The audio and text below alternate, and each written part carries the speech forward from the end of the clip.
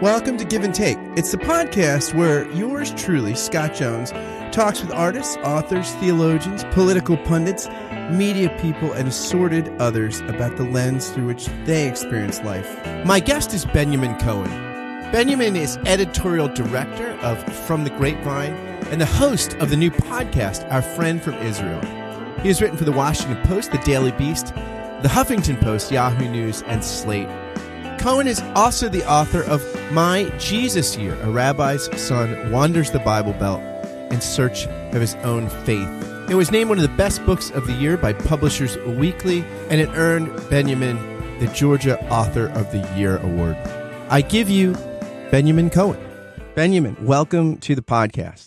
Thanks so much for having me. Great to be here. It is great to have you, and I feel like I know you already because I kind of do. We were connected through a previous guest, Chaim Simon, who teaches at Villanova Law School, is an expert in religion and law, and I found out after I did that interview that he is a childhood friend of yours. Yes.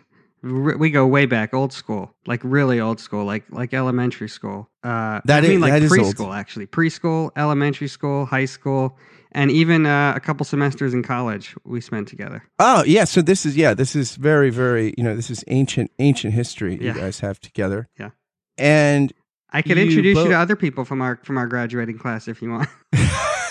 I would love that. Would be fascinating. It's just the observant Atlanta Jew section of Jews, the Orthodox kind of cross section there, which probably was, I'm sure, a demographic niche in Metro Atlanta. It was when I was growing up, but it's certainly it ballooned a lot in the last 20 years. That's for sure. No, you grew up pretty immersed in Judaism. In fact, in your book, My Jesus Year, you tell the story of your own birth and circumcision. I guess they were looking to see if you were circumcisable. You were a fighting weight, so to speak, to step in the ring with the mohel. And the only scale was a butcher shop. Yes.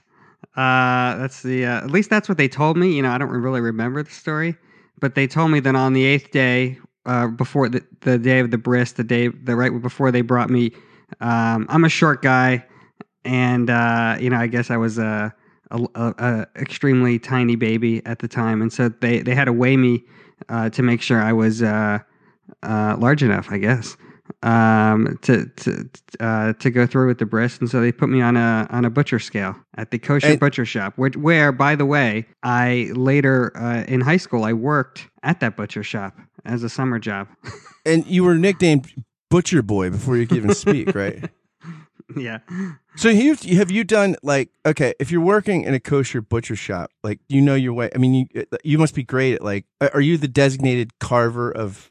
No. I mean, I was meals at the time. I was 15 years old, and they had. I hope they had some professionals who were doing that. I was kind of working in the front of the store.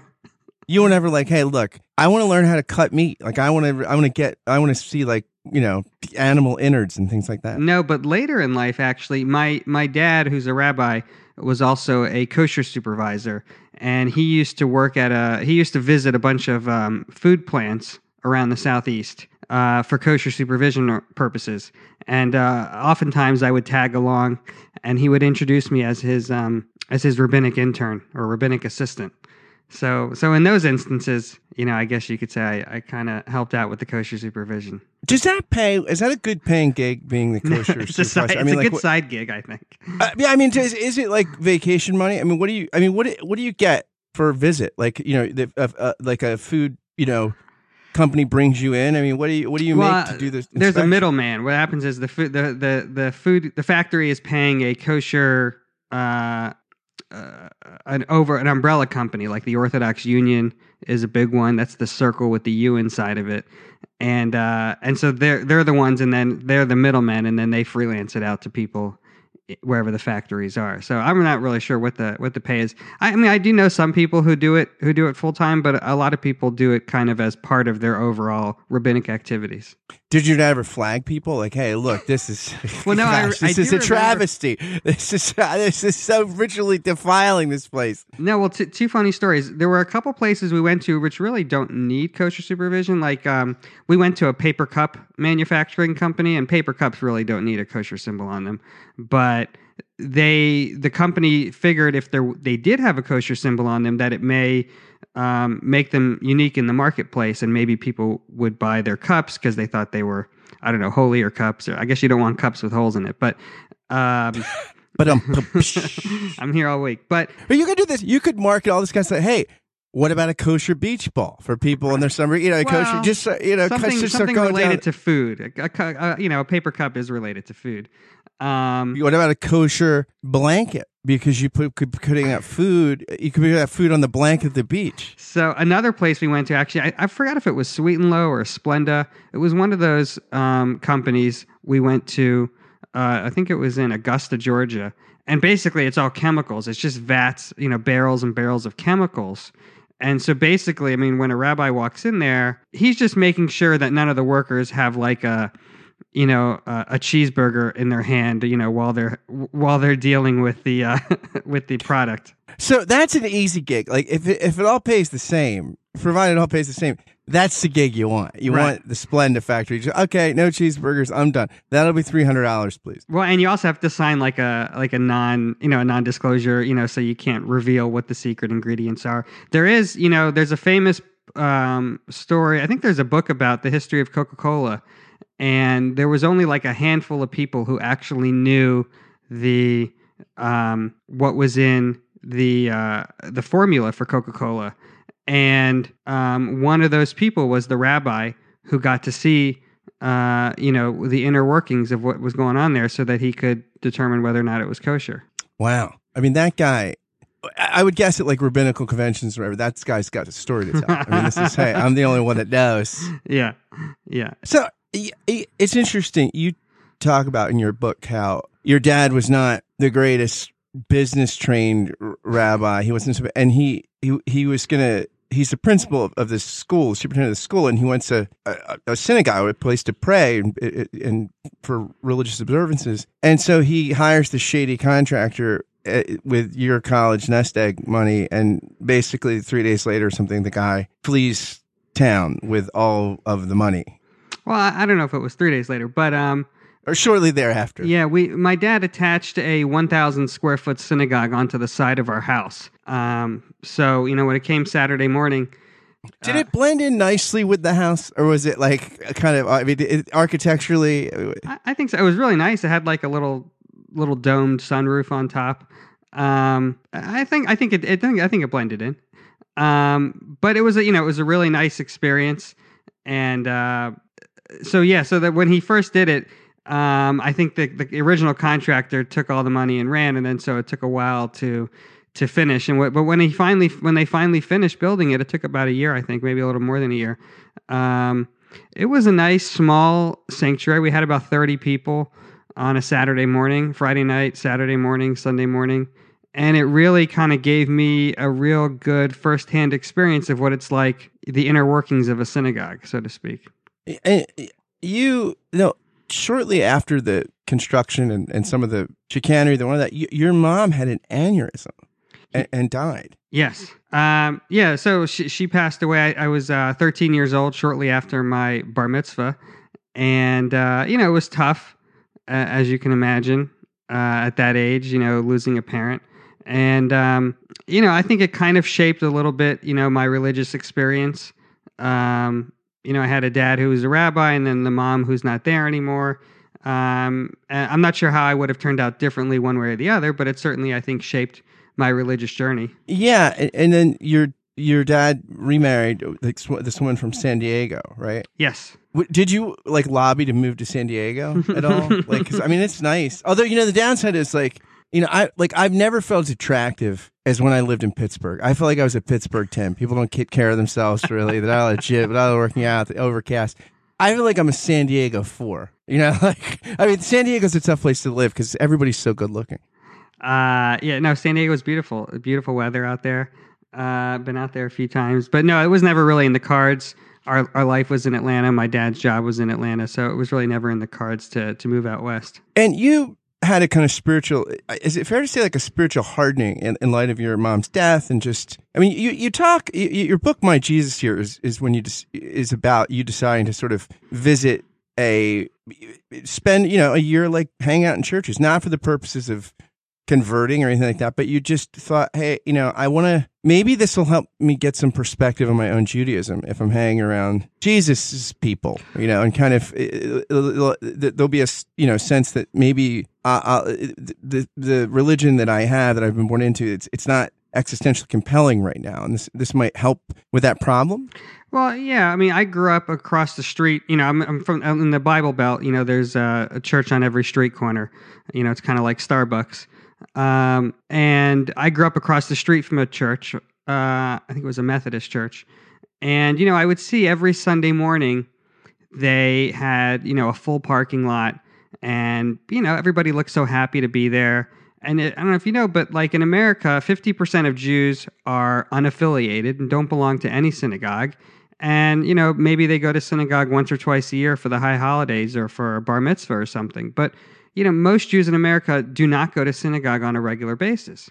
And so, but here we have this, dichotomy, because I was living in the Bible Belt, and I would see these churches and the parking lots are full every Sunday. And so I kind of wanted to know, and as you said, I grew up as an Orthodox Jew, and I would go to synagogue 3 times a day, and it became kind of monotonous, and everything became kind of rote. And so I was thinking to myself, why is our services so monotonous, and why does half of American Jewry not go to synagogue, but yet all these other people are going to church every Sunday? What are they doing inside that church that's so, for lack of a better word, fun, that's bringing people back every Sunday? And so that was kind of the impetus to say, hey, because I'm a journalist, and I said, maybe I can turn this into a journalistic endeavor and say, what if I could be a fly on the wall for a year and visit 52 different churches every Sunday for a year, Baptist, Methodist, Episcopal, Evangelical, Mormons, and try to find out what's going on at each of these places to see if I could find, like you said, I didn't want to convert to Christianity. I was more trying to better understand Christianity to help me understand my Judaism better. It's interesting. If somebody identifies, if you're at a cocktail party or something, if somebody identifies as a Jew, you don't really know if they're religious or not. Right. But if someone identifies as a Christian, they probably are, right? Like, they probably have some theological opinions. And again, if you identified as Jewish, and even if you were semi-observant, you went to synagogue a little more than on the high holidays. You went as much as, say, Jared and Ivanka go. Well, I don't know, but yeah. You still might not have robust theological opinions or very pointed ones, right? Right. As opposed to when you self-identify as a Christian, you probably are much more self-reflective about religious ideas. Mm-hmm. Would you say that's fair? Yeah, I mean, I think Judaism is a religion of deed, and Christianity is a religion of creed. So it's deed versus creed. And so to be... That sounds like a Rocky movie. Deed versus Creed, Apollo Creed. There's actually a great book. It's called Understanding Judaism by Rabbi Benjamin Blech, Blech.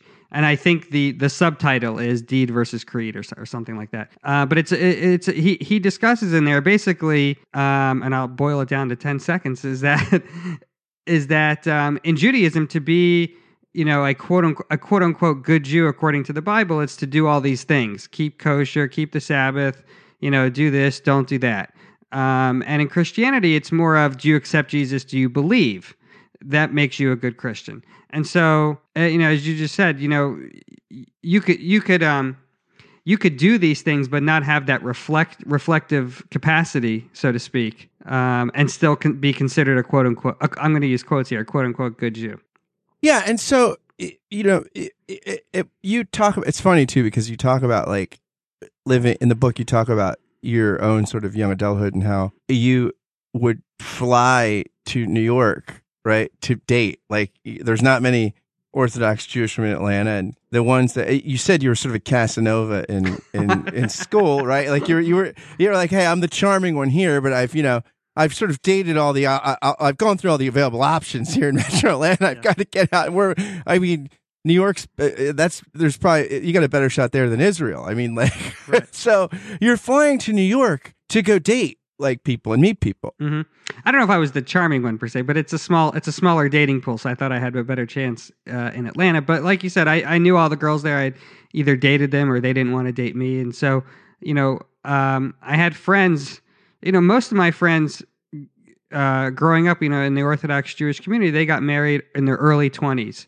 And I was in my mid to late 20s and still was not married. So I was considered... You were the equivalent of a spinster. Yeah, I was the old maid. And so my friends, I had friends in Manhattan, for example, and they said, well, there's plenty of available girls up here to date. And so I would fly up, just for like a day or 2 days. I'd fly up in the morning, like a Sunday morning, and I'd have 5 first dates planned. I'd go out for like coffee, lunch, coffee, dinner. And coffee, lunch, coffee, dinner. And then were you like saying the same stories? Did you have like a routine? Oh, okay, sure. Here's what we're going to open up with. I'm going to get to this. I'm going to talk about but like you had a routine. Or I'd get confused. I'd be like, oh, so your brother's in law school? And like, no, my brother's not. Like I would forget which one I would be sitting with. And then I'd fly home that night. All jittery from the caffeine. So it wasn't. I probably dated, I would say, close to 100 women that way. This could have been this would have been a great version of The Bachelor, the Jewish Bachelor. Yeah. I mean, you could have had, that would have been great. Yeah. Well, I think it was before. It might have been at the beginning of reality TV. The cusp of reality, the writer's strike. But yeah, and then I ended up. And one of the women you dated actually was married and didn't tell you. That was one crazy story. Yeah, I tell a few of these stories in the book, at the beginning of the book, and that's she was married and she didn't tell me. To be fair, I don't know if I should be fair, but to be fair, she was, I think, obviously on her one foot out the door with her husband. But yeah, my wife and I, we used to go to this local bar. We still go there, but it changed hands. But before it changed hands, there was this guy staying out there all the time, and he always used to tell people he and his wife were separated. I'm like, what? He's like, well, look, she's at home right now. I'm here. We're separated. Yeah. So this woman was a little more separated than that. But. Yes. But anyway, and then I ended up, as fate would have it, my future wife was actually in Atlanta, the daughter of a Christian minister who I met at synagogue on a Saturday morning. She was, before I even met her, she was interested in converting to Judaism. And I met her at synagogue, this beautiful blonde Aryan-looking girl, and I'm like, she's not one of the girls I already knew. So, that's kind of how that started. Do you feel like you got a big win for the team? I mean, you got a blonde Aryan into Judaism. I mean, how that just doesn't happen. You, Jared Kushner, right. like Ben Stiller, I think. Ben Stiller. Yeah. I mean, this does not happen very often, and you weren't even a celebrity. Like you just kind of, I mean, you should be a celebrity. Well, maybe. The best part is I get to celebrate Christmas without feeling too much guilt, because I can just say, I'm going to my in-laws for Christmas, and they actually have a stocking with my name sewn on it. It's probably the only stocking in the world that has the name Binyamin on it. And I feel like I can. Yeah, as I'm thinking about, that's probably I think that's probably the case. So I feel like I have, I have access to that world without having to leave my own world. So I think that's certainly a benefit. Do you like Christmas? Oh, it's my favorite. You talk a little bit in the book about just the sort of stuff that people, the orgiastic consumer stuff. You're kind of like, I kind of like that. You like that a little bit. Yeah, there's a whole chapter in the book about Christmas, and I also talk a lot in the book about the marketing of Christianity versus the marketing of Judaism. And I think one of the reasons you see differences between, the attendance at services between synagogues and churches is because they do a much better job at simply put, they do a much better job at marketing themselves. It's a missionary religion, like Islam or even Buddhism. I mean, so part of Christianity is built into it. Is thinking about how do we put asses in the seats? Like we got, if Jesus says, "I'll make you fishers of men," right? How do we cast the lures out there? Whereas in Judaism, you talk about this in your book. I mean, many people that are familiar with Judaism now, like you got to ask a rabbi 3 times. Right. And it's a long process. Right? It usually takes at least a year to convert to Judaism. Sometimes longer. I think my wife took almost 5 years to convert to Judaism. So it's a long process. Do they put you through more paces if you're an Aryan, if you're blonde Aryan? They're like, hey, you're on the 5-year plan. All right. I mean, the truth is there's not a set, every situation is different. It really depends on the rabbi you're working with and what their standards are. But are converts like the best Jews? I mean, I know that for instance, Roman Catholics, I know a number of priests that say if somebody becomes an adult, if they're received in the church as an adult, right, and they go through the adult rite of initiation, they'll be like, you get 3 or 4 of them in your parish, it can change the whole parish because they're into it. They're passionate. I mean, is the same thing true in Judaism when somebody becomes a convert? I mean, are they generally kind of in it to win it because they've chosen it in the sense of self-reflectively as an adult? I think so. I mean, that's my opinion is, they call themselves Jews by choice. And, Judaism is not to be confused with Jews for choice. No, right. They're Jew by choice. So, most of us are born into the religion, whether we wanted to be born into it or not. And in my opinion, these people chose it. I think, that was one of the reasons I was attracted to my wife was that here I was going through this, religious inquiry and spiritual journey. And, I was feeling very cynical about, certain aspects of Judaism. And here I get to live with somebody who's looking at it with a fresh perspective. So to me, that was a big deal. I mean, Ruth, I think, was one of the original converts, the biblical Ruth. And she's looked at, we just had celebrated the holiday of Shavuot, which, one of the things we do is read the book of Ruth. And we talk about, how much of a, esteemed woman she was. Yeah, I think the book of Ruth is an incredibly compelling story. Yeah. Right. I mean, it's one of the great sort of narratives in the Hebrew Bible. It's just and what's great about Ruth, right, is she's not it's not socially beneficial for her to do it. Like she's not marrying Ben Stiller or coming into the Kushner money, although Ivanka had her own money. Or there's not worldly allure or status or power. In fact, Naomi says, just look, you're free. Go back to your own family. And she chooses it when it's hard, and when it's not socially advantageous. Right. So is being married to a JBC, a Jew by choice, is it like having a running partner that's faster than you? Is she like, come on, pick it up. You're slowing us down. I don't know if I'd say that per se. I mean, it does keep you on your toes. You want to go through, instead of just going through the motions, you want to make a bigger deal of it so that, she can experience it. She's experiencing some of these holidays for the first time. And so instead of just running through the rituals, you kind of want to make a bigger deal out of it. So I definitely think she keeps me, she keeps me on my toes. In your book, you talk about, it's funny because you asked all these rabbis. Yeah. Many of whom, I mean, you sort of went it's sort of like an adolescent that wants to go do something, right? You go to the permissive parent, right? Yeah. Like, I mean, you called sort of rabbis that you thought were sort of looser, more ecumenically leaning, interfaith friendly, and they tell you, don't do this. It's a bad idea. And then you go to this Orthodox rabbi who surprisingly gives you the blessing, thinks it's a great idea. Yeah. As long as you go with your journalist badge on, right? Yeah, he said, so basically, just to put some context on it is, growing up as an Orthodox Jew, we were taught that we were never supposed to walk into a church. It was prohibited to walk into a church, and specifically to walk into a church during prayers. Like, it was just like a very taboo thing to do, and there's a lot of Orthodox Jews who just won't do that. And so, I wanted to kind of get the green light for this project. And so my wife said to me, well, you can do this project, but you got to get a rabbi's permission. Obviously the converts, that's the first thing they think of. Well, let's check with the rabbi first. What's the rabbi going to say? Right. So I went to a rabbi, and he surprised me. He said, yes, you can go, but he gave me 2 conditions. The first condition was that I wore my press badge so that people knew I was there, as an observer, not to pray, but just to be there with my notebook and take notes. And the other thing he said was he wanted me to wear my kippah, my skull cap, so that, people would know I was Jewish. I already look Jewish. I'm a short 5'2", glasses wearing, nerdy looking guy. I look Jewish, but he really wanted me to stand out.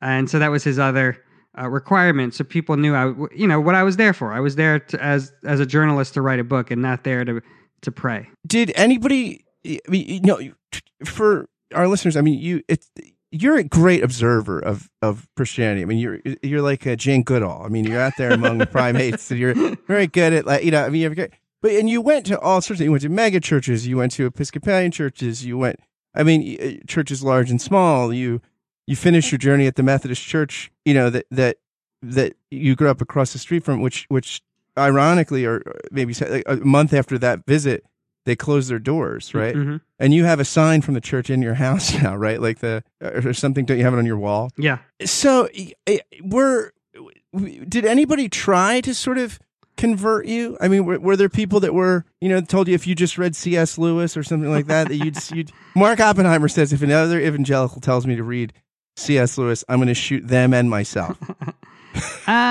I certainly had people who were very. The truth is, there wasn't really a situation where people were trying to convert me. If anything, they were more interested in Judaism than I was Christianity. Once they found out I was Jewish, they were just poking and prodding at me like I was some alien from outer space, and like, why do you wear that skull cap, and what does this mean? And most of the places I went to, they were looking at Jews as, the Old Testament Jews. They were like, oh, we never met a Jew before, and I'm like, do you have a doctor? Do you have an accountant? I'm sure I'm sure you've met a Jew before. That was like what did Roy Moore's wife say? For people to think we're anti-Semitic, our lawyer is a Jew. That was so shocking. Right. So, really, I could not have had a better experience. There was one or two churches out of the 52 that, I had a negative experience at. The only time someone actually tried to convert me was after the book came out. I was on a book tour, and I was on a morning TV show, and I was in the green room, with Stephen Baldwin, who was also promoting a book. Oh, boy. I've heard him on Stern. Yeah, he's very zealous. Yeah, he's the evangelical Baldwin brother. And he's funny because he has he has this fun to support him because he is a Christian now and he's maligned in Hollywood, and right. We need to give him money for his influence. Hey, how about if you were just a better actor? Right. You'd probably get some work. Well, he's an interesting character, that's for sure. So when we started talking, he's like, "Oh, you're Jewish," and I actually wrote about Stephen Baldwin in my book, and I showed it to him because I had a copy with me. And he turns to his publicist and he goes, "How much time do I have?" And the publicist is like, "Oh, you're good for an hour." And so he sat there for an hour trying to convert me, reciting Bible and verse. And I was like, dude, it's not happening. And then later that day, he was doing a book signing at a Barnes and Noble, and I went to that evening. And there was he saw you at that book, so he thought, I got him. I laid the groundwork. Conversion at 6 p.m. No, he was in the middle of speaking in front of a crowd, and I walk in in the back, and he's like, "Oh, Benjamin Cohen, the rabbi's son, is here," and he starts doing his shtick, and trying to corner me in front of everybody. But I have a picture of me and him, and we've stayed in touch a little bit, but that's who he is. But that was really the only time someone tried to convert me during this process. Do you ever wonder why? My wife hates it, when Jehovah's Witnesses and Mormons come around. I love it. Because I feel like if somebody tries to evangelize me, that they I feel wanted. So I kind of or is there ever times you're just like, gosh, I'd be a good pickup for the team. I took one of yours. So wouldn't you right. Do you ever have low self-esteem? Gosh, why don't they all want me like Stephen Baldwin does? They're just doing their job. I remember when I was going to, I spent a day missionizing, walking door to door with Mormon missionaries, and I went around with them. What happened was the male Mormon missionaries ride bikes around town, and the female Mormon missionaries drive cars. And I'm lazy, so I went with the female Mormon missionaries in the car, and they were interested in me, and obviously they were interested in me because they were trying, because they're an evangelizing group. But I was like, oh, this nice cute girl is interested in me, But most of the time, I'm not thinking. I don't. I don't look at that as a self-esteem thing that they're trying to convert you. You also hung out with the Black Hebrew Israelites. Yeah. There's a few different groups around America. They're all slightly different. They're called Black Hebrews generally. They're called Black Hebrews. There's a big group in Chicago, and there's a big group in Atlanta. And they're kind of this hybrid Jewish Christian group. Or at least the group that I hung out with was this hybrid Jewish Christian group where they follow some things from the Old Testament and some things from the New Testament. And they're kind of a bizarre sect, so to speak. And they're in Philly. I sometimes on Fridays can catch some of their street preaching. It's a scene, man. I mean, they've been on like Howard Stern. Some of them. I mean, it's a scene. Yeah. So I went to their Atlanta headquarters, and it was like this huge warehouse. I mean, some of it was like underground. And I met the Prince, who happened to be visiting that day, who rarely gives interviews. And I think a few years ago he may have been arrested, or maybe his boss was arrested. They've been involved in some illegal activities over the years. You got to subsidize things somehow. Sometimes, I mean, who hasn't? But, I mean, Jim Baker. I have people. This particular sect believed in a lot of the Old Testament. In Judaism, we have all the laws in the Old Testament. And then we have the oral law, which is the Mishnah and the Talmud, which kind of expands and explains the laws in the Bible. But they don't believe in the oral law, the Mishnah and the Talmud. They only believe in the written law. So, for example, in the written law, it says you should be polygamous. But later on in history, the Jewish sages said, we're not doing polygamy anymore. But the Black Hebrews still believe in polygamy, so these Black Hebrews are polygamous. They also believe in a biblical diet, which is, I don't know where they get all this information from, but like they don't eat sugar or processed foods or certain things like that. So they're pretty healthy. Well, I guess processed food, that's just a pre-modern diet, right? It's the biblical diet, it's the Quranic diet, it's the Bhagavad Gita diet, it's anything in pre-modernity is pretty much the non-processed food diet. Yeah. I want to take a brief moment to ask you a quick question. Do you like this podcast? Do you enjoy it? Do you look forward to listening to it while you do a morning, afternoon, or evening routine, or while you're exercising, or while you're caught frustrated in traffic? Do you tune into it because of the conversations you find here? If the answer to the aforementioned questions is yes, or even just a solid maybe, would you do something for me? Would you consider becoming a Patreon sponsor of the podcast for just $5 a month or more? It's for a good cause. You can help this podcast and one of the many others I do keep going, and you can help launch several other podcast projects I've got in the works. So I invite you to be a patron through Patreon of this, which I think is an art form you're enjoying and will continue to enjoy. Again, any contribution is welcome, but for $5 a month, you will get a shout out on the thank you roll call, which begins right now. Thank you, David Babico, Ellis Brazil, David Zoll, Sari Graham, Peter Steigerwald, Samantha Blythe, David Norling, Charlotte Donlin, Barry Stewart, Larry Rule, Stephen Lipless, John Schneider, Ben Crosby, Liam O'Brien, Jim Kress, Stephen Rowe, Ben DeHart, Jordan Morsberger, Josh Redder, Jennifer Underwood, Kai Whitpennig, Simone Garabedian, Samantha Konauer, and Jim Kirk. If you want to join these patrons through Patreon, just go to patreon.com/Scott Kent Jones. Thanks again for listening, and now back to the show. So, it's interesting because you talk about, you've been no stranger to suffering. Every human life is a suffering life to some degree, but you've lost a parent. Also, you talk about you struggled with sleep disorder stuff. You were diagnosed with Crohn's disease, and it's interesting. There's this law. I didn't realize this law that anybody has to. It's not Emily's law. It's something law like that anybody with Crohn's is entitled to use any bathroom. It could be. Isn't that you say that in the book? There's this kind of, but you make the point in the book. It's like this isn't a really useful law because everybody has to know it. So if you go to some exclusive nightclub and you're like, I have Crohn's disease, I am entitled to use your bathroom. That bouncer has to know that this law exists, right?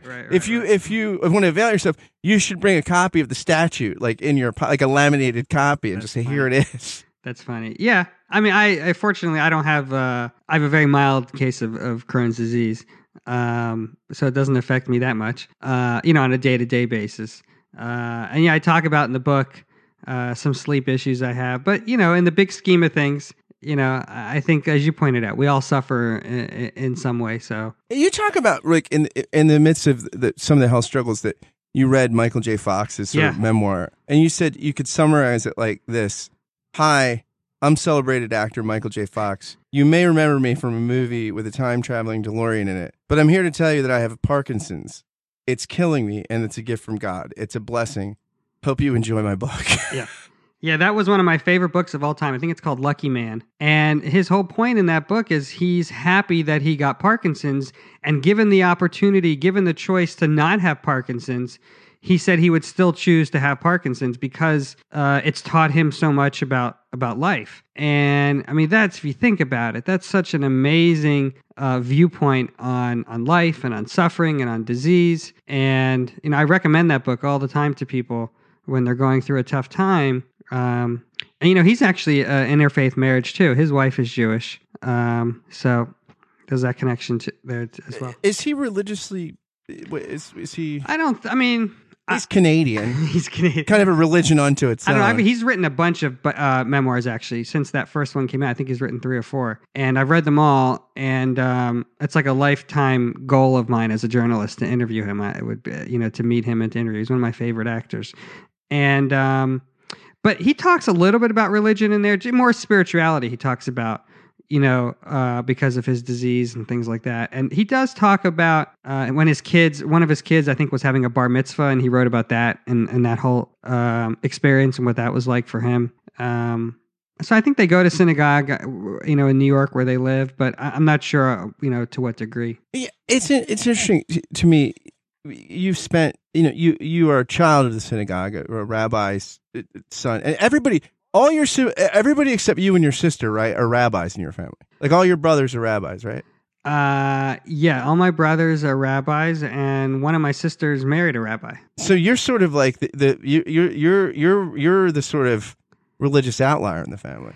Yeah, I'm the black sheep, or I guess they're wearing black hats, so I guess I'm the white sheep of the family. You're the white sheep. You're the white sheep. What's that show? The White Shadow. You're like the white sheep. Yeah. Hey, but as someone who's spent some intentional time exploring the culture of Christianity in America, I'm wondering, how do you see suffering in each tradition? I mean, do you notice? And again, part of being a human being is the fellowship of suffering, but traditions. And communities deal with this differently. I mean, did you notice differences among things? I noticed this something actually very similar between them. In Judaism, we say a prayer usually Saturday morning. During the reading of the Torah, there's a little prayer that we say for sick people, and the rabbi or someone else, a lay leader, gets up and says this prayer, and people can insert names of friends or family who are sick, and they do something very, very similar at a lot of the churches I went to. A prayer for the sick, and we're praying today for Billy Bob's uncle who's having surgery this week, and we're praying for this person who's dealing with cancer. And so, it's more of a communal aspect, more so than a religious aspect. And it was nice to see certain similarities between religions. Is there something in Christianity that, in your exploration of it, you're like, gosh, if I could import this? Like, if we could get this would really be nice. This is an idea or a practice, something that I wish we could infuse this into our DNA. So I'll tell you, there's actually something I think, and there are synagogues that are working on it. So, for example, I'm going to bring 2 examples, and don't let me forget that I said 2 in case I go off on a tangent. Noted. The first example is something very practical. When I went to churches, for example, one of the churches I went to, in the lobby, they had an ATM machine, but it stood for automatic tithing machine. Oh, the kiosk. Yeah. Easy Tithe is the big company that does this. I never heard. No, there is Easy Tithe. Yeah, I mean, it's these things are fantastic because no one carries cash anymore. Right. So it makes it very easy to give money. I love that you said the thing that you would bring in is the Easy Tithe. That is fantastic. And if you think about it, nowadays, every bill I pay, whether it's electric bill or cable bill or I pay it all online, digitally. Yeah, and the last thing you're going to think to do is bring cash to church or synagogue, right? I mean, like you think about it if you're going to New York for the day for meetings because I might need a hot dog or something or a pretzel, but you don't. You're not getting up on Shabbat, the morning of Shabbat, or on Sunday morning and thinking, "Oh, let's have some cash." Well, no one's going to do that. I'll take it one step further. So in synagogues don't work the same way as churches do, where you have a basket that gets passed around every week. The way most synagogues in America work is it's an annual membership, kind of like a gym. And so let's say and like a gym, basically you're saying observance with Jewish observance numbers, like a gym, you pay and don't go. you go after the holiday meals when you feel guilty. Basically pay not to go. You go about as much as you go to the gym. Yeah. So people don't need to bring money to a synagogue, but the point is, I would get bills every month, paper bills from my synagogue. Here, you need to pay this month's installment, and I'd have to write a check to them. And they'd send me bills, and you have to write checks, and it was just the most inefficient system. And I was like, come on, guys, it's the modern era. Can't you just set up a PayPal account or something digitally to make it easier for people to donate and give money to you? And now, I wrote the book a few years ago. I think some of that has changed, and some of them have gotten on board. And there are these companies now, like Easy Tithe, but Jewish companies that can, that synagogues can work with. But the overall thing, the overall point I want to make is to be customer oriented. When I walk into a gym, why do I choose gym A versus gym B? Because this one offers me more things. It has this, it has that. It's more complimentary shaving cream, free towels. Okay, better hours, better parking, whatever it is. It's a customer oriented business, and churches are like that. How can we make it easier for you? How can we, And synagogues, again, they're getting better at this, but they're more of the mentality of people have to come to us, so we don't need to be as customer oriented. And so, for example, many synagogues don't have something as simple as listing the page number. What page are we on? And something as simple as that, just to make it easy for newcomers. A lot of churches I went to had visitor parking, and it was right next to the handicap parking, at the entrance to the church. Great idea. That's an easy idea. So you pulled right in with that journalist tag. Right next to the handicap so that's spot, easy, well, especially when you go to a mega church with 20,000 people. It's great to do that. Do you know there are actual studies, I don't know, that people will walk twice as far if they can see the front door of the church from the parking lot? I did not know that. So mega churches, a lot of them design their parking lots so that you can see the front door. Because sometimes if people just leave. Right, it's a fascinating thing. Right. Yeah. So something is, obviously I'm not talking about bringing Jesus into the synagogue, but something as easy as, painting visitor parking on a few of the parking spots is something that synagogues can learn from. And there was a group called Synagogue 3000. And basically, I know this. I've heard of this group. Yeah, so Synagogue 3000, basically their whole mantra is, how do we make synagogues better? How do we get more people into synagogues? And one of the major avenues that they look at is churches.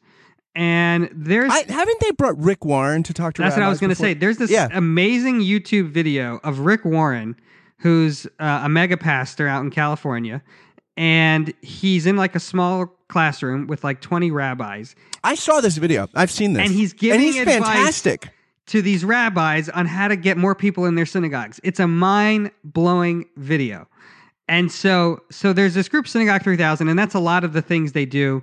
And during the year I was writing my book, they were doing a program in Atlanta, and I got to tag along they had monthly meetings, and they would do things like walking into a synagogue that you had never been to before. And they were like, okay, you're a newcomer in this synagogue. It was an interesting exercise. And they're like, okay, what's the first thing you notice? And we were like, okay, where's the bathroom? And there's no signs to the bathroom. When you walk into Target, you can find the bathroom sign. When you walk into Kroger or Walmart, whatever, there's a sign to the bathroom. Anywhere you go. But for some reason, the synagogue just didn't think, oh, we need to put up a sign. Again, it wasn't a customer-oriented experience. And again, they're moving more in this direction. But that is certainly something, that I talk about in the book, and that I think synagogues can learn from churches. The other thing, because I said I had two things, is obviously I think music is very important. Especially when you go in the Bible Belt, you hear these amazing gospel choirs. You talk about in the book about Days of Elijah. Yes, that song just stuck with me forever. I have that song in my iTunes somewhere. It's in there. When I was These writing are the book, the days of a servant. There's this guy, Paul Wimber, or something. It's Paul. I forget his name. But he's like he looks like a Christian version of like an LA, like who's the LA lounge or the Las Vegas lounge singer? I'm thinking of Danka Shane. Oh shoot! But he looks like a like an LA, like a Las Vegas lounge singer. Mm-hmm. And he's just like with this, like look at like the band like behind Elvis in the way it was, and he's just doing this song, and it's like, and then they're waving, actually Israeli flags and stuff. It's great. It's fantastic. I'll send you the video. It's fantastic. So yeah, I want to see that. So they have great music, great gospel choirs. And you really get into it. Going to a synagogue can be a very staid, experience.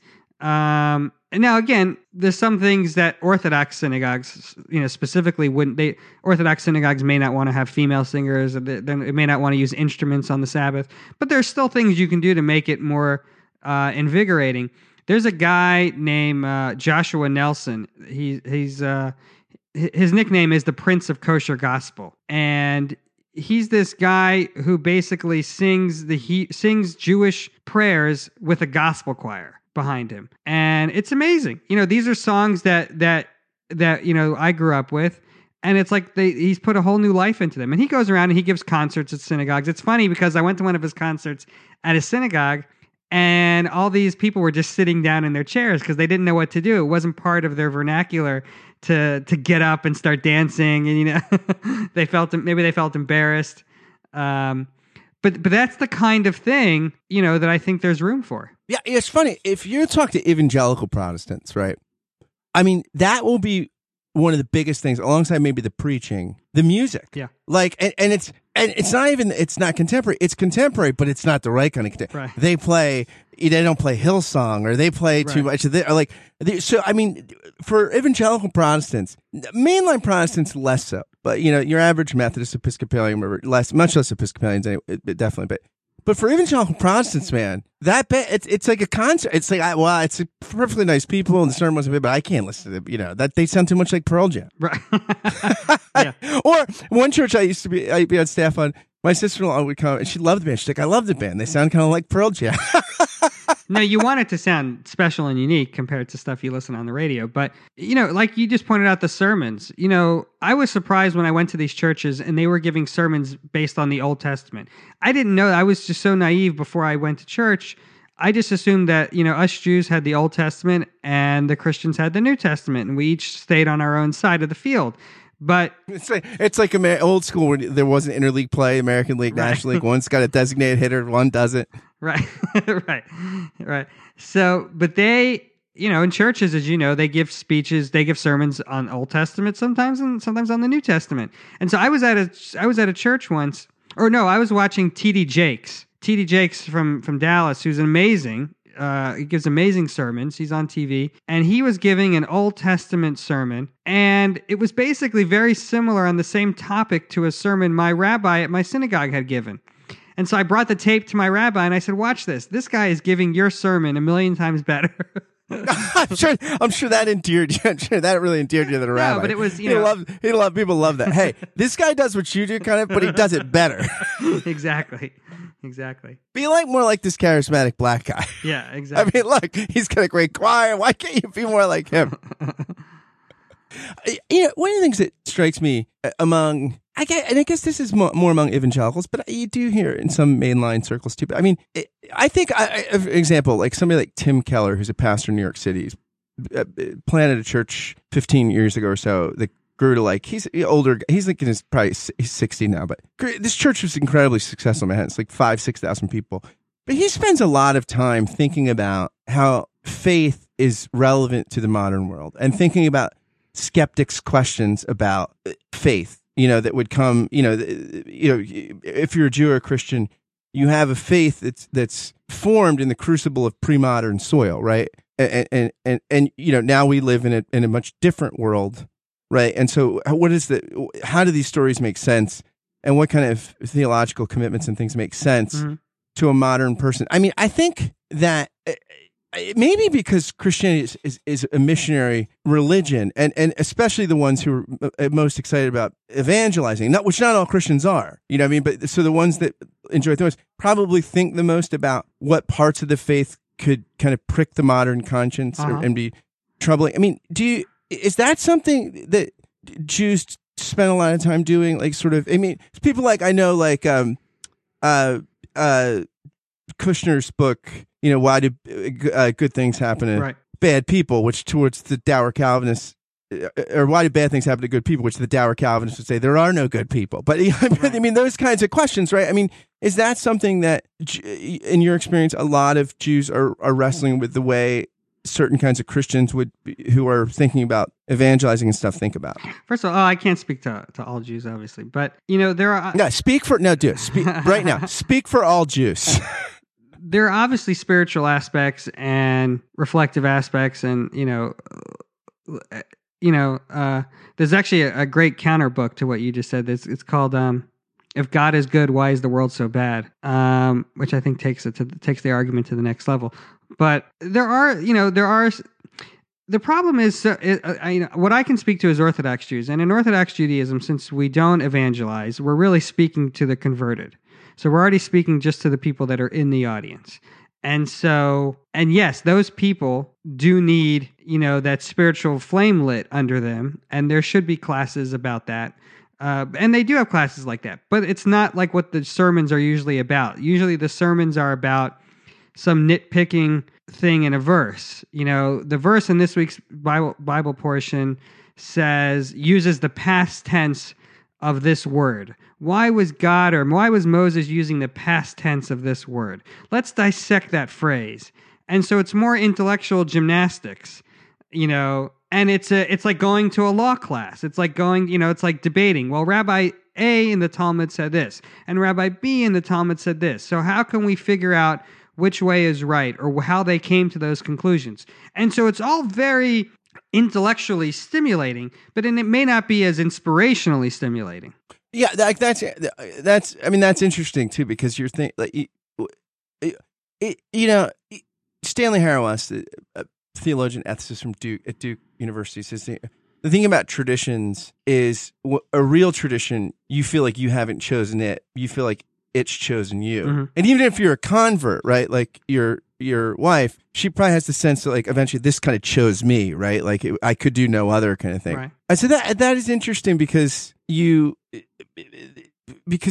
I wonder how much of, in Judaism, it's the culture you have to make sense of, right? Like, why does this culture make sense in the modern world, as opposed to, for certain Christians, it's going to be, because it's interesting, because religions, there's a social component, there's usually a ritualistic component, and then some kind of doctrinal component, right? Like, evangelical Protestants, you might have a bunch of people with the same doctrines, but their social and ritual expressions are nothing alike, mm-hmm. right? Whereas in Orthodox Judaism, there's not a lot of wiggle room, right, in the rituals, but there's tons of wiggle room on what your commitments are. Well, I don't know about that. There is a beauty to that, whereas, an Orthodox Jew from New York can go to an Orthodox Jew in Australia and be familiar with what they're doing there, and it's gonna feel and look very similar to what they're used to, whether it's at synagogue or at the Sabbath table, or anything like that.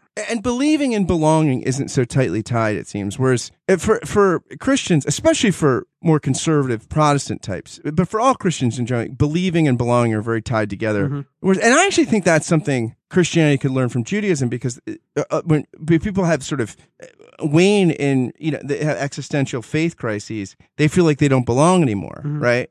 And it shipwrecks their relationship to a community, as opposed to, in my experience with most of my Jewish friends, your sense of belief, you might struggle with believing in God some days, and it doesn't make you belong any less to the community.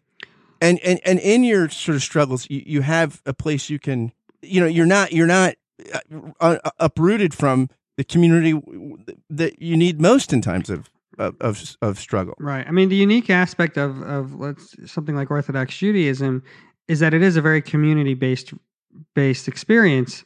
Orthodox Jews go to synagogue 3 times a day, and you have to go to a synagogue, where there's at least 10 people there. And so, most Orthodox Jews live in a city where there's enough Jews to have services every, 3 times a day and kosher food. And so all these things that you're experiencing, it's not like, when I went to church every Sunday, it was a great way to start the week, but then you really didn't see it again. Maybe some people went to Wednesday night Bible study, but you really didn't see it again till Sunday. But people who live actively in Orthodox Jewish communities, I mean, it's like you're living in this community, and you all live in the same community because you all walk to synagogue, and so you all literally have to live within the same 1 mile, 2 mile radius.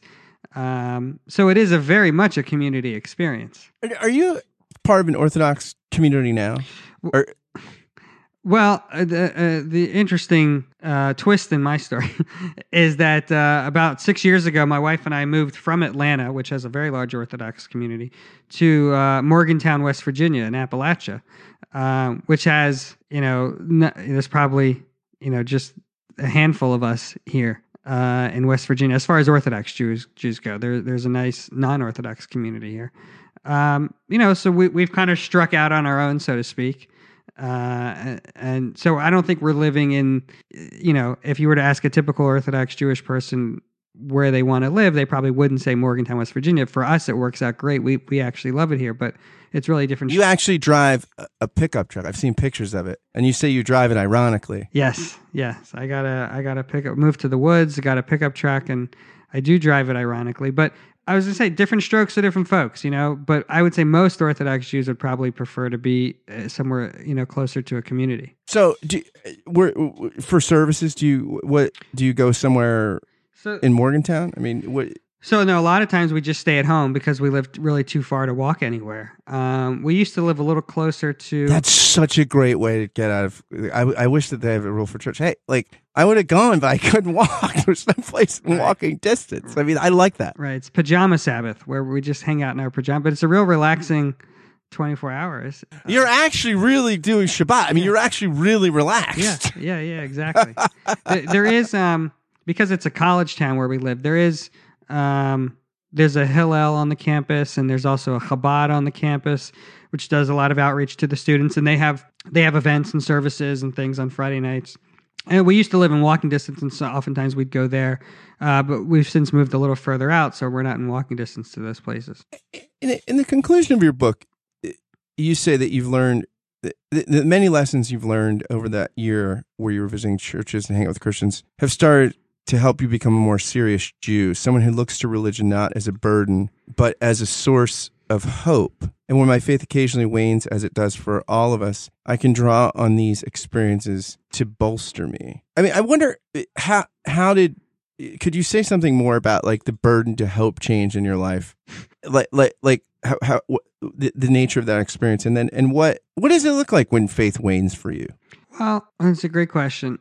Growing up, I didn't get to choose Judaism, so I felt it was force-fed down my throat, and especially the particular quote-unquote brand of Judaism that I was brought up in. And Orthodox Judaism has a lot of laws and strictures, and if you're a kid, the last thing you want is laws and strictures, and we weren't allowed to eat. I wanted to eat Nerds candy, and Nerds candy wasn't kosher. Why? Why is Nerds? Could they have made it kosher? Maybe they could have, and maybe it's kosher now. But I remember back then it wasn't kosher. I mean, it could have been as simple as paying for the rabbi to come and get the kosher symbol. It could have been that they were made on the same factory floor as something that wasn't kosher. It could have been they had gelatin in it. I don't know why they weren't kosher, but they were. I love Nerds. They weren't kosher. I love Nerds. Yeah.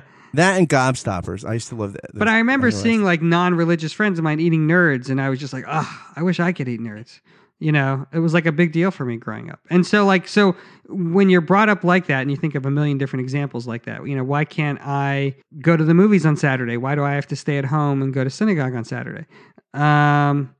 Or I can't watch TV on Saturday, because Orthodox Jews don't watch TV on Saturday. So I was brought up, and it was brought up in this way. It was just you can't do this, you can't do that.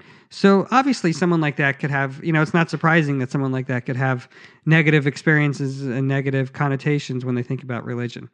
But what I learned at all these churches is that there's so much more to religion, and especially to spirituality, that has nothing to do with those deeds, those commandments.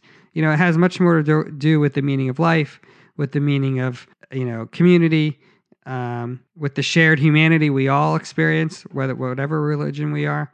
And so it kind of opened my eyes to instead of looking at things in such a narrow focus, like, Judaism won't let me do X, Judaism won't let me do Y, to look at it more as a spiritual experience. And and for the end, it becomes much more of a richer, more meaningful experience. Yeah, the rituals become sort of means to a transcendent end as opposed to just kind of ends in themselves. Exactly, yeah. And when your faith wanes, I mean, what does that look like? I mean, is it existential stuff? Is it just like, sort of the typical American, I'm leading a life of quiet desperation? I mean, what? Well, it's always easier, I say it's always easier on a Sunday morning for people to sleep late, to, go play tennis with a friend, go have brunch with a friend. But a lot of people in America get up on Sunday morning and go to church. And, so there's always an quote unquote easier way, something, that's, but there's no reward in taking the easy way out. When we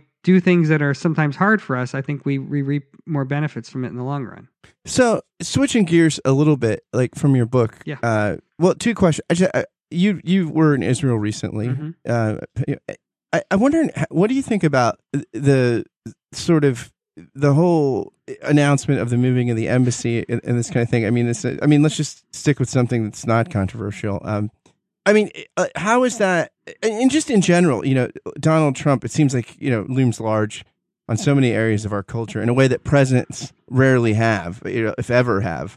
I mean, I think that's one particular thing that affects Jews in Israel. I mean, more broadly, like as an Orthodox Jew, is your experience of the current sort of political climate? I mean, is it arresting? Is it, are there?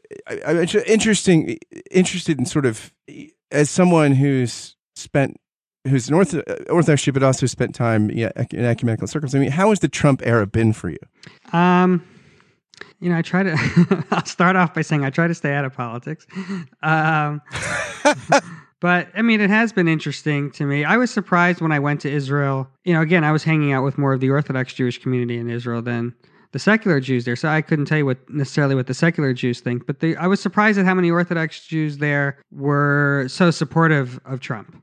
Yeah, didn't a soccer team name them? Yeah, I don't know if that was a PR stunt or not, but and for those of us who are living here in America, I think we look at it less black and white as maybe they do, because they're probably more one issue voters, and so they just want to know, is the American president pro-Israel? Or I guess all American presidents are pro-Israel. They want to know on a scale of 1 to 10, how pro-Israel is this president. And that's really, they may be one issue voters, but here in America, we're, I would consider myself an American Jew more than a Jewish American per se. So I am concerned about a plethora of issues. Israel might be one of those issues, but I'm also concerned about, healthcare, immigration, and all the same issues that other people are interested in. The wall. The wall. Yeah.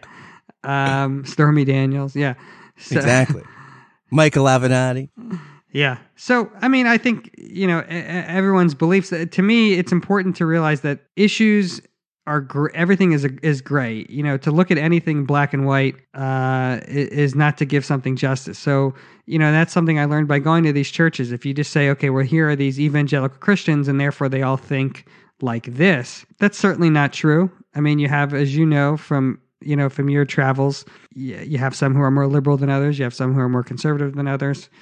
And I think each individual looks at it differently. Yeah, it's interesting. I had a guy on the podcast, a British kind of, he's an Anglican, he's an evangelical kind of Anglican. And he says, if somebody said they were an evangelical Christian in England, it would give you no insight into how they were going to vote.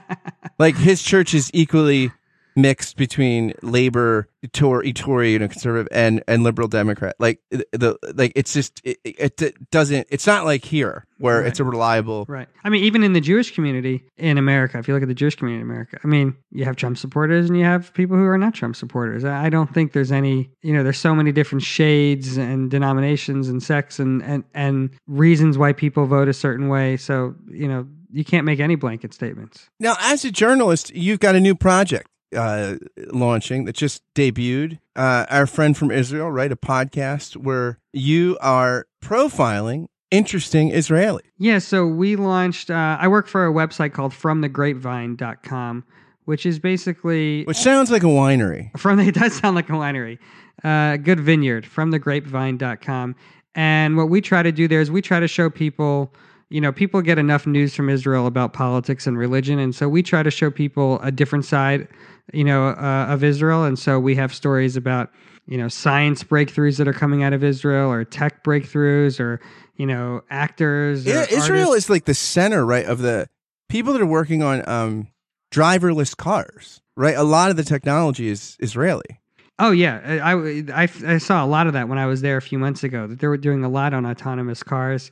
I was reading some crazy they call it Silicon Valley. It's like a mini Silicon Valley over there. I think I read recently they have more startups listed on NASDAQ than all of Europe combined. There's just... But hey, what's great about this country? We're bringing coal back. Right. Right. It's just got the story. Oh yeah, we're making America great again. We're bringing clean coal. Right. I mean, you can't have clean coal. You touch coal, your hand is dirty. Everybody knows there's no such thing as clean coal, right? So there's actually a great book called Startup Nation, which is all about how Israel has become such a epicenter of tech startups. And but it's really, we profile artists and actors, athletes, academics, archaeologists. Your first guest is fascinating, right? This guy's at Harvard, and he's like looking for habitable planets. So the crazy thing about this guy is, first of all, this guy, he's an alien hunter. His name is Dr. Avi Loeb. And the crazy thing is, so when I tell you he's an alien hunter, your first thought is he's a cuckoo. He's crazy. But he's actually a very...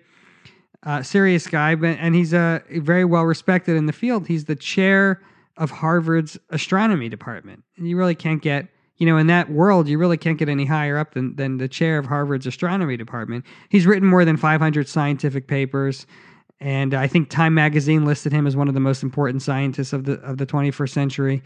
And and all these films and serial dramas where they're thinking about, hey, we got to get off the earth, we got to find. He's actually doing it. He's like, look, this is going to come up. It might not be. It might be in 100 years. It might be in 1,000 years. It might be. But there's going to come a point if the human race is existing, we're going to have to think about getting off the planet. And I'm on the front end of that work. Yeah, so, right. That's great. You can't get any better than that. So he was our first guest. The podcast is called Our Friend from Israel, and I hope everybody subscribes. And our first guest was him, and he is so basically his thesis, as you pointed out, is eventually Earth is going to become uninhabitable, whether it's tomorrow, an asteroid strikes us tomorrow, or whether it's 1,000 years from now because of climate change, or 100 years from now. There are parts of Jersey that seem uninhabitable right now. Yeah, to be quite honest. Yeah. I mean, I can see that. So his goal is, how do we find a place for all of humanity to move to? And this is not an idea he has alone. There's a $100 million project currently going on called the Breakthrough Starshot Initiative, and it's being funded by the Silicon Valley entrepreneur. And he's got Mark Zuckerberg is on board to help, and Stephen Hawking, before he passed away, was on the board to help as well. And this guy, Dr. Avi Loeb, is helping. And so they're trying. You think Zuckerberg's any use on that board? I mean, do you think he just wears the hoodie? He comes in like, hey, look, he can't keep your data safe. How's he going to get us into I don't know about Zuckerberg. I guess that's the Bill Gates, maybe I'd say. Right. So they're looking for ways. First, what they're looking for is they want to find alien life. That's the first thing they're looking for. And so they're listening. They have the world's largest telescopes. I think there's one in Hawaii, one in Australia, and one actually here in West Virginia, believe it or not. They're constantly listening for aliens and just to hear if anyone's out there. And once we do find that intelligent life out there, they're going to want to communicate with them and eventually say, hey, can we move in? And so that's what this guy talks about on the first episode. We better hope. Isn't Stephen Hawking said that we better hope that they're not, that we're the technological superior? Because if it's not, This is going to be, we'll be the indigenous Americans. They'll be the conquistadors. So, it'll be over for us. Yeah. So I asked him, I said, well, this is such like a pie in the sky, no pun intended, project. And he's like, but that's what people looked at when Einstein was first talking about the theory of relativity.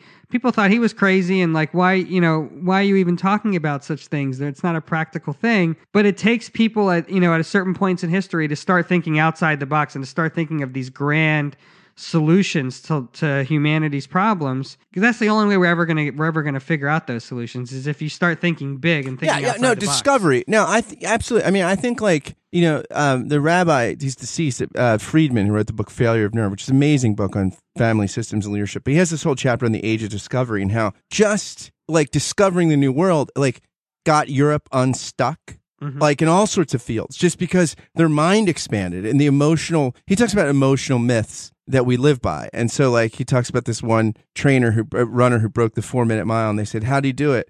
And they said, easy. He didn't have a European or American coach. Like, so they were putting the myths in their head. Right, so I think, no, I think you're right. The virtue of discovery breaks emotional myths and barriers. Yeah. Totally. Yeah. So he's an interesting guy. Next week, so the whole point of the podcast is just to introduce people to interesting Israelis from all walks of life. And so, 1 week, like this first episode, we had this academic on, but next week we have this musician. A really fascinating story is this classical piano player who got cancer.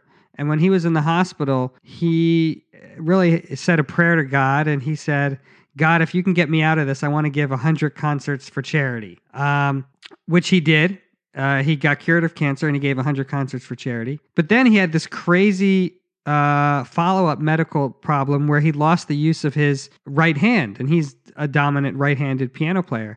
And so now he can only use his left hand. And, talk about a guy who's been through, rough times. He's retaught himself to play classical music one-handed.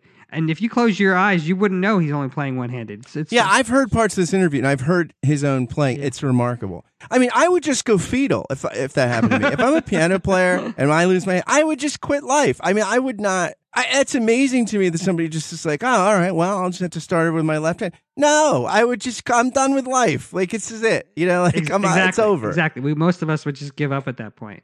But it's a truly inspirational story, and I'm looking for. I give that if I want to go do something that's overcast. Sometimes I give up. I mean, this guy is like so resilient, and it seems like a beautiful soul.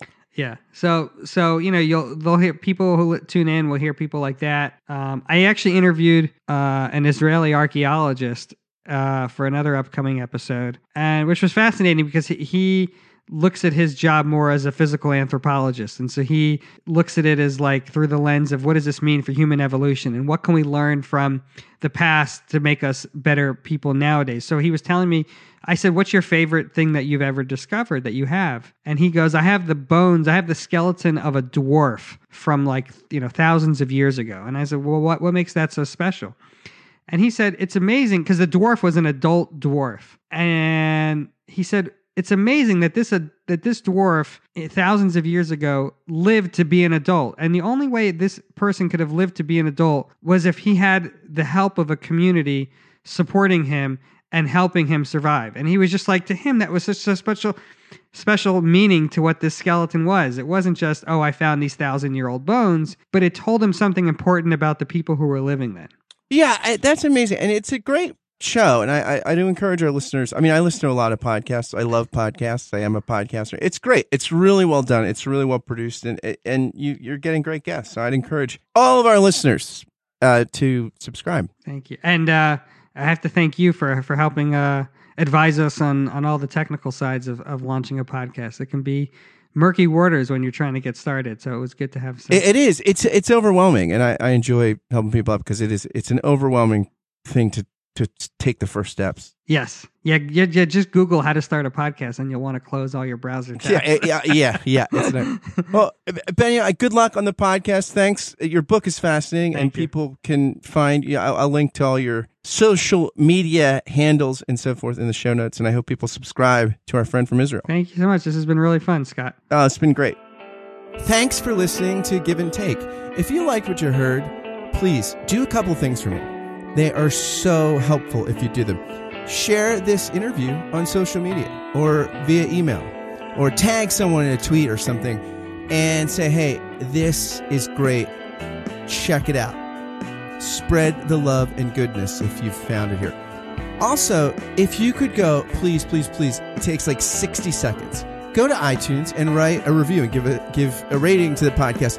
It really, really helps, especially as things are getting off the ground. And if you want to consider becoming a Patreon sponsor, you can just go right to the link on the podcast page, giveandtake.fireside.fm. You can find all the information there. Thanks to Benjamin for coming on the podcast. Do check out his new podcast, Our Friend from Israel. And thanks to you again for listening to Give and Take. Until next time, friends, fare thee well.